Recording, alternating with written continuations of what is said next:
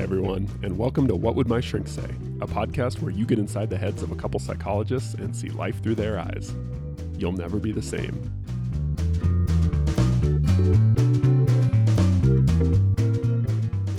Nick, the other day I'm watching the news and I see a Little League baseball game. Something happened in this game that the parents of these children did not like. And there was a brawl on the field at a Little League baseball game. This literally happened, I think last week. There's national news, right? I mean, it made national news. A super violent fight on a Little League baseball field between the parents, right? And some coaches, I guess. Unbelievable conflict, in front of these kids. But it did bring up the question of, why are they doing this? Right? To me, it was a question of, what are they going to get out of this? At the end of this scuffle, what resolution to whatever conflict was going on will be reached?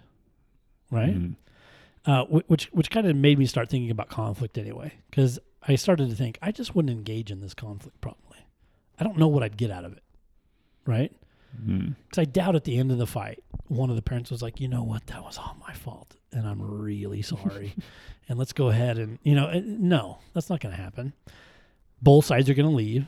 There's going to be law involved. Yeah. Each side's going to blame each other. The game's called. The kids are unhappy.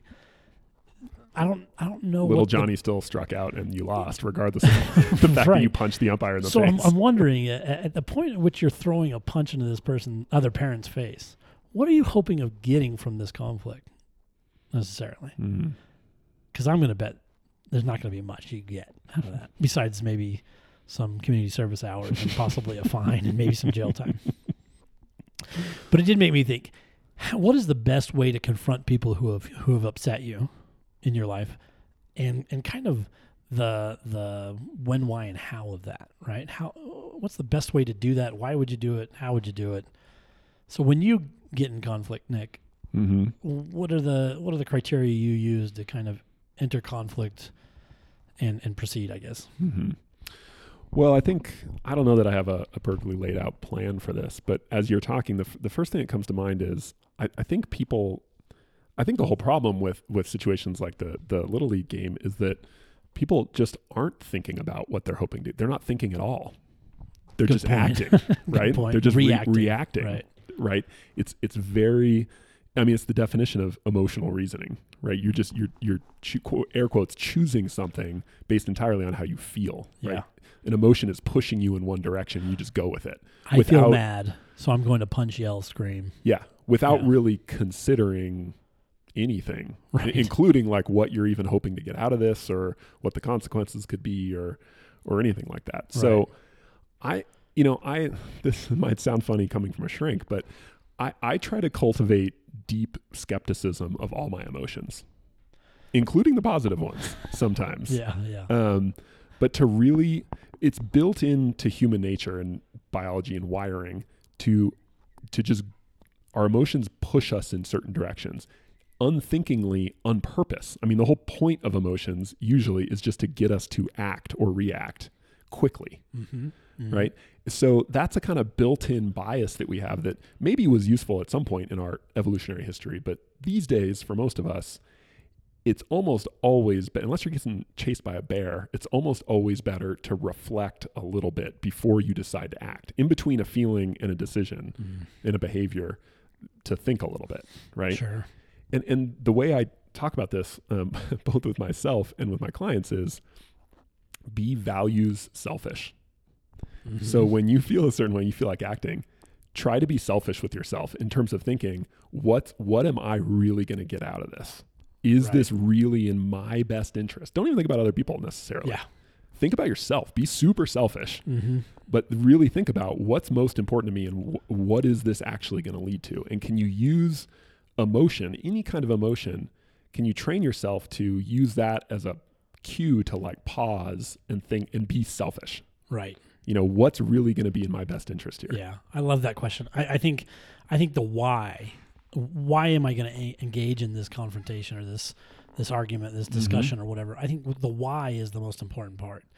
I hear a lot of stories about people engaging in conflict.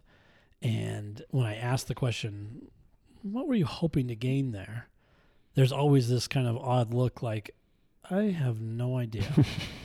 And I get a lot of questions about, hey, how should I confront this person? How should I talk to this person? And the first question I usually ask is, why would you do that anyway? What are you hoping to gain there? And usually it kind of elucidates this idea of, what are my expectations, and are they reasonable, basically? But having clients kind of walk through a little process there about what they can reasonably expect from this confrontation is a really good first step. Because a lot of the times they discover, I'm really not going to get what I want. I fought with this person for 30 years over the same thing. They do not agree with me. Nothing has changed. Yeah, probably bringing up one more time is not going to do it. You probably won't get a lot out of that. And once they're able to see, wow, I'm really not going to get anything out of that at all, it's pretty easy to disengage. Once you can really see, wow, that is not going to go well. Yeah. A lot of times it's kind of easy to say, never mind. But it requires that very counterintuitive step of deliberately going against the way you feel. Or at least questioning it. I love what you said. Questioning. Because I tell my clients all the time, never get in a fight with your thoughts and feelings. You'll lose every time. And be very suspicious of your thoughts and feelings. Very. Because we've all been in those moments where what we thought was happening wasn't happening at all. Totally misinterpret. And the way we felt changed in about 30 seconds. So I kind of think we should be a little suspicious of those emotions when they pop up, because you just can't trust them. Yeah. And I think importantly, this doesn't mean you have to become a cyborg or like an unfeeling robot. Definitely right. not. I think people resist that idea because they swing to the other side and think like, I'm going to be an unfeeling, uncaring. I have to be Spock. Yeah, to be Spock, right? Not at all. It's just that I think it's so much more helpful when your first reaction is just to pause and like ask the question. To just consider it a little bit first, just to not just go with it right off. You can end up going with it if you want. If you ask that question and go like, there's lots of good conflict to have out there. If there's something to be gained. There's plenty of times when following your emotional impulse is actually a good idea, and can be helpful. But it's very dangerous and at least unhelpful to just assume or just to allow yourself to go with whatever that first emotion is or impulse. Especially if it's like anger. Yeah. Conflict usually has anger somewhere around the vicinity. I think that why question leads you down a discussion that can be really helpful, as I said. Because if you can name a why, now you have something to go on, and then it becomes more about, well, how do I do that? How do I enter conflict about this situation or this thing that I think is important? Yeah. Yeah. And I think that's usually my criteria for when I'm going to enter conflict. When I've decided there's something to be gained here, when I really think that entering into conflict is going to produce some kind of change or some kind of desirable outcome for me, that's usually when I'm going to say, okay, I think it's go ahead and time to enter the fray. Yeah. Although, we should mention, this is super hard.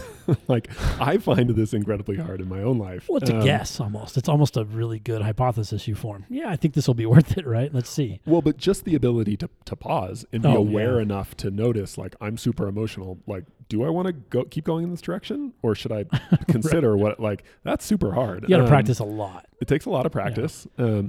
One little thing that I've found that I think helps me a little bit and seems to help with some of my clients is to try and cultivate a curious attitude towards how you're feeling rather than a moral one.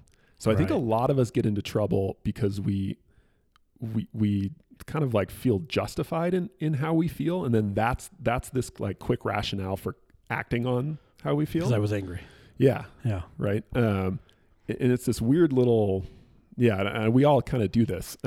We get into this kind of right or wrong mindset. And sometimes a more helpful one is just like, like I feel really strongly, like that's interesting. Like what's going on there? Yeah, why? Like that's interesting. Yeah. I feel so angry right now. This is really hard for people, though. Oh, it's super hard. My clients do this a lot, and I pointed out a lot that as soon as you call your thoughts or motivations or behavior dumb, and right? People will be like, well, I don't know why I felt so strongly about that. I'm just so stupid sometimes, you know? and I kind of make a big deal out of it, but I'm like, no, as soon as you do that, Right. you've lost all utility, right? You've just chalked it up to you being dumb without really discovering anything about yourself, because there is a reason probably you feel so strongly about that. Asking the next question of why, let me think about that, Yeah, without the moral kind of judgment, then you can learn something. Yeah. Then you can have some clinical utility there, some functional Try to purpose. think mechanically, not morally, Right. about your own psychology. Right. Think mechanically. What's going on here? Not, you know. Like if you went into your this is mechanic bad. and you were like, how come my car's not running? And the mechanic said, because you got a stupid engine. I don't think you would probably use that mechanic for very long. It's On the certainly, other hand, certainly not helping your engine any. But on the other hand, if he says, here's the problem. You didn't have enough oil in the there. Now you can go, oh, I see. I've learned something about how to take care of my car better, whatever it is. But the mechanic calling your car stupid, Not super helpful. Yeah. To continue our car analogies. Right. Okay, so the why, kind of pausing, trying to cultivate that ability to pause and get curious in the middle of big emotion instead of just reacting. And then if you can, to think about, well, why do I want to go in this direction? Is this really, even just selfishly, is this really in my best interest? Am I going to get anything out of what am this? I going to get out of this? Yeah. Because, and that's a good point, entering conflict where you're not going to get anything out of it, I'm not going to say there's never a time for that, but I'm going to say that's going to be probably pretty limited. Yeah, and especially if you're never going to, this mostly comes down to, in the long run, am I going to get anything? Because in the short term, it always just kind of feels good to go with however your emotions are pushing you. Yeah, there's that but feeling that's such again, an though. ephemeral, Yeah. I mean, it barely lasts. And then you're Transient. then you're miserable yeah. for hours, Right. days, months afterwards. Yeah. So once you've kind of determined, okay, there's enough here for me to go ahead and enter into the conflict, what do you like to do? Depends on the context, I know, in general, but in general, let's say you're struggling, arguing with your wife, and you kind of taken a minute and gone, yeah, there is something in here for me. I do need to kind of push this agenda a little bit. Yeah, so I'll say that, conflict, usually we're talking about interpersonal situations, so other people, Yeah. right? One thing I've really learned with my wife in particular is that we both have slightly different styles of communicating or dealing with conflict or difficulty. I'm the kind of person who my gut reaction is to just talk about everything right away. Just have a big discussion right now, like as soon as you know something's wrong. My wife prefers to kind of reflect on it and think about it a little more. I kind of like learn by talking, and she kind of like learns by reflect. Neither one of which is good or bad necessarily. They're just different, I think. But I have learned, even though my gut reaction is to just talk about it right away, to know that we tend to work best if we kind of compromise on that. So to think about, if it's someone you know relatively well, spouse, parent, boss, even, to kind of think about what's the best combination of, styles when confronting a problem. Yeah. Right? Do people like to talk about it? Is it better to do it over email or like in writing? Better to do it right away? Better to let it kind of like percolate for a little while? So to think a little strategically about, what you prefer and what the other person prefers, and try and find a decent compromise. So that kind of works for both customize of your you. approach based on that's a good what way you to look at know it. about yourself and the other person. Right. And, Yeah. and to really try and kind of discover that. And that's important in any new relationship, is kind of learning what that is for you and the person you're kind of in a relationship with. Does that make sense? Like, Yeah, definitely. I think that's a good idea. I generally give kind of a rule of thumb of be cautious, meaning don't rush into it. Be cautious, be assertive, and respectful. That if you can enter a conflict kind of with those kind of general themes, cautious, assertive, respectful. Yeah, you want to go in slow. You don't want to, hit someone over the head kind of unaware. You definitely want to kind of approach the subject and in a calm kind of manner. So you want to proceed cautiously, assertively. You definitely need to say what you need to say. Yeah. But do that in a respectful way. Do that in a way where you're not accusing, blaming. You're really going to present your point of view almost, and ask for some kind of resolution that you feel is workable. Yeah. Now that's going to be a discussion you're going to have and there may be some compromise involved, but I generally coach the cautious, respectful, and assertive approach. I like that. Yeah. I think one of the things that tends to blow up a conversation or a conflict and make it even worse or totally unproductive is defensiveness. Mm-hmm. I think certainly in I think in any kind of relationship or conflict, like as soon as people get defensive, it spirals out of control really quickly. The waters are muddied. Yeah. So one of the things, and this relates to our previous point, but one of the things I think that really helps to avoid defensiveness in the first place is back to our mechanical metaphor, to really go into a conversation from a mechanical perspective of, so let's say I had a client who talked about their spouse said something kind of like sarcastic and offhanded to them, and it made them hurt, and they went right back at him, and they got into this huge shouting match, right?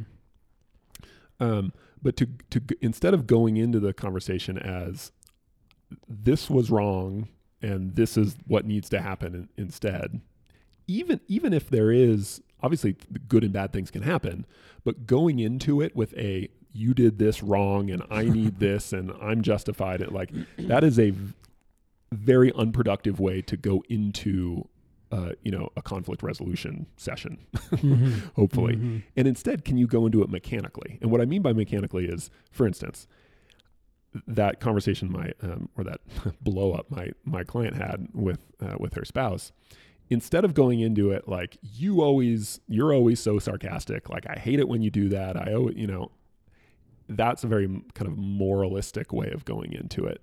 But instead, something as plain and simple as, when you said this, right? Maybe you weren't trying to be mean, but it came across as really sarcastic to me, and I'm kind of upset. And I was wondering if we could talk about that a little bit. Beautiful. Right. Cautious. Yeah. And not assuming that for sure that someone had bad intentions. And that's the caution. It's like, hey, came across this way. Is that what you meant? Yeah. And just to start by just laying out the facts without any theories about why anything happened or what people were intending, but just this happened and this happened and this happened and this is how I feel. Can we try and together make sense of this? So coming at it from again, not who's right and who's wrong, but like what happened? What are the mechanics of it? What are the parts involved? And then also to just sort of, again, in a non-accusatory way, say, this is bothering me and I would like to kind of work through this. Yeah. Notice it's nothing about the other person. Yep. Even if you think it is about them, saying that is not going to be helpful because it's going to make them defensive. Anything you say that sounds blaming is going to get defensiveness. Yeah. So which means you're shooting yourself in the foot. And I actually tell people to stay away from details of the argument. Who said what when? Oh, interesting. Because to me, that's a topographical issue. The more important thing is, I felt hurt, and I hope and defensive because I'm afraid you meant it, And you said this when you said that. I felt this way, and it didn't feel good. Can we talk about that? And then propose a solution. Hey, can you not say that again? If by the end of your discussion the person's able to kind of concede, but to work towards a resolution. Oftentimes I find that people get lost on the details sometimes. Okay. When someone says, you said this, they might say, well, I didn't say that. And then you get an argument about the wording or where it happened. Oh, I remember because we were sitting here and no, we weren't there. We were in the car. And then and it's just like, now you're just lost on a lot of details that you're arguing about. Not, you know what I mean? So keep the facts, I think, to a minimum because you don't want to get lost on all these details. I call it kind of chasing the topography. Oh, yeah. Okay. Yeah. Yeah. So if you're at a crime scene, there's a million and one pieces of things you could point out, to the texture of the bricks and the lighting over and couples often do that. Some of them are pertinent. Yeah. Couples will often say, well, you said this to me and it really, and the person will say, well, I didn't say that. No, I didn't say that. Yes, you did, because it was Thursday and we were over and you were like, no, I didn't say that. And then the argument becomes about what was said and when it was said. Rather than saying, hey, the other day we were talking and you made a comment and I think you were trying to joke or be sarcastic, but it really hurt my feelings. And and I'm wondering if we can talk about that now. To me, talking about your hurt feelings is more important than exactly what terminology I used to say it. Yeah. Okay. So devil's advocate though, I come back and say, Well, that's your problem that you're hurt. I know what I said and I didn't say that. So how you feel that's up to you. But like, this is actually what I said. So if you misheard me, that's on you. Yeah. Yeah. Here's a bigger conflict to have, I would say. When you tell me you don't care about my feelings. Well, okay. So a slightly less intense version of that might be, I don't like it when you're upset. And I'm sorry that you're upset, but I did not say that. Right. And and if just because you heard that doesn't mean I need to do something differently because I did not actually say that. Good point. And you can even have a conversation. Well, do you remember what you said then? Do you remember what that conversation was about, I guess? Because you probably do want to iron out.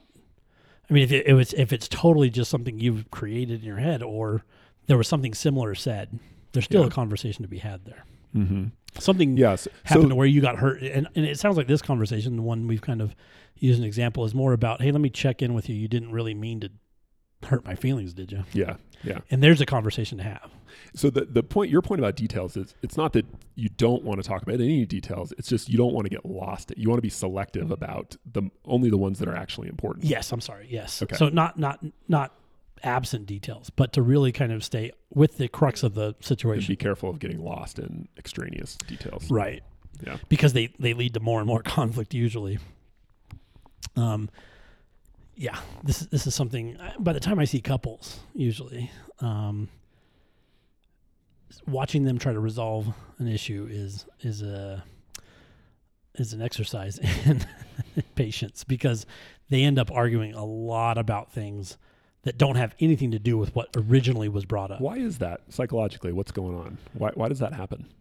Well, it could be someone deflecting and avoiding a confrontation, but I think people's recollections are just different, and it's easy to find something in their story that isn't consistent with your memory, and take issue with it.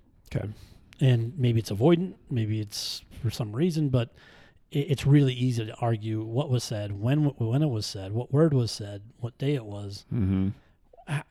The fact that you always do this sort of thing or never do this sort of thing or whatever it is, those things take away from resolving conflict. Yeah. They also, a lot of them probably are kind of ego boosting, like they make you feel better. Or protective to your ego. Right. Yeah. Sure. If you feel kind of attacked. A lot of defensiveness is about protecting your ego. Yeah. Right. So how do you and that's such a hard, I don't know. I think that's such a hard instinct to overcome, right? Like we all want desperately to not be wrong, to not be, hurt. So it's embarrassing, but being a couples therapist at times where I enter conflict in an unhealthy way, I'm like, oh my gosh. I have to tell my clients man, there's a part of me that wishes you guys could see me in arguments with my wife because it would be just be encouraging for them and it would be humbling for me. And it would Nick, don't you ever say that again. I don't ever want. I don't think I've ever said, I wish my clients could see this part of no. Nope. Yeah, but it really is hard, getting over that. So what else? So you can try and avoid defensiveness in the first place by kind of, sticking to the facts, only the pertinent facts, trying not to get moralistic and judgy about things from the outset. Mm-hmm. But what do you do if you you find yourself in a conversation and you're already getting defensive? How do you tap that down? How do you work through that in a conversation when you're already in it? I have a policy that that you really try never to communicate when your defensiveness or anger or anything is above a 6. If you went 1 to 10, 1 being really calm, 10 being super angry, don't try to resolve conflict above a 6. Just don't do it. It doesn't take much to go from a 7 to a 10. It just doesn't, So throughout a conversation, I coach people to take your kind of emotional temperature. And if you're above a 6, just say, you know what? I need to take a little minute and a break and calm down. And then I teach doing relationship mindfulness. So when you take your minute, the idea is to be very mindful of who this person is to you, why they're important to you, what are some of the better memories you have, when have you resolved conflict in a healthy way. And what that does is it just kind of kills your defensiveness and that arousal. Then you can come back to the conversation, and start again. Interesting. But so, you just don't communicate above a 6. so if you're over a 6, you take a timeout. Done. Because, all you need is one good kind of poke in a sensitive spot at a 7, and you're screaming. Yeah. Do people resist that idea? Is that it's hard? I've never heard that It's before, hard but- because once it gets going, you want to make a point and you feel justified in doing it, and it's hard to then say, and the other person's able to say, "Hey, you seem very upset. I think I need to disconnect and let's come back in 5 minutes." There's always a specific time period to re-engage, but yeah, I really try to say don't communicate above or resolve conflict above a 6. It's probably not going to be good. Okay, I have one last thought on this topic. Sure. We got a few minutes left, so let's rush this at the end. Okay. What if it's conflict that you need to have but don't want to have? So what if there's a difficult something that's bothering you, and you're afraid to have a conversation about it, but you need to? Yeah. Any quick tips on that? Well, just from a 10,000-foot view, I would say it's really a bad idea to avoid things that you need to do, even if they're uncomfortable. But what about for like literally going into those types of or prepping to go into those? Like, what are practical things that kind of help Motivate you get over the hump to actually get those conversations going? Boy. What would I use to motivate someone to enter into conflict? What do you do? So the first thing sometimes something that really helps is try to write out the conversation you imagine going through as like a speech or a letter. Oh, yeah. So almost like a dress rehearsal to get a little more comfortable with what are my main points? What do I want to articulate? Yeah. Like get a sense for how you want to say it. So do a dry run first. Yeah, I coach that as a way to kind of really form a good, coherent kind of Yeah. approach, but it's motivating too, obviously. Yeah. You use it as a motivation, yeah. But a lot of people, part of their anxiety about having tough conversations is, what will I say? Yeah, they're anxious about their performance in it. I'm not going to forget. I'm going to look like an idiot. I'm not going to, I'm going to get too anxious. I'm going to, so if you can do a couple dry runs, hypothetically on your own, often writing really helps, or talking it through with a friend, like what you would say. Good point. I think that can be really helpful with those types of conversations. Good point. Really good point. And I think healthy conflict is definitely something you want to get good at. I mean, you're going to have relationships your entire life. And so if you can learn how to enter into and behave inside healthy conflict, it's such a beautiful thing, because I think it really strengthens relationships. Yeah, I think so much trust gets built off of experiences of being willing to endure some conflict and work through it. Right. Like that. In a healthy, respectful way. Yeah. I mean, if you reach resolutions that are working for both of you, you walk away from that conflict just realizing, wow, my partner hears me, responds to me, and we've got a good thing here. Yeah. Yeah. And then we can go through some stuff, right, some painful stuff, and come out the end. Still like be okay. That the confidence that builds into a relationship is awesome. It definitely is. Definitely. Cool. Hey everyone, Nick and I really appreciate you listening to the podcast. Please rate us on iTunes if you get a chance, and if you have any feedback or comments for us, that'd be great as well. And if you have any questions or topics you'd like us to cover in the podcast, let us know in the comment section as well. Thanks.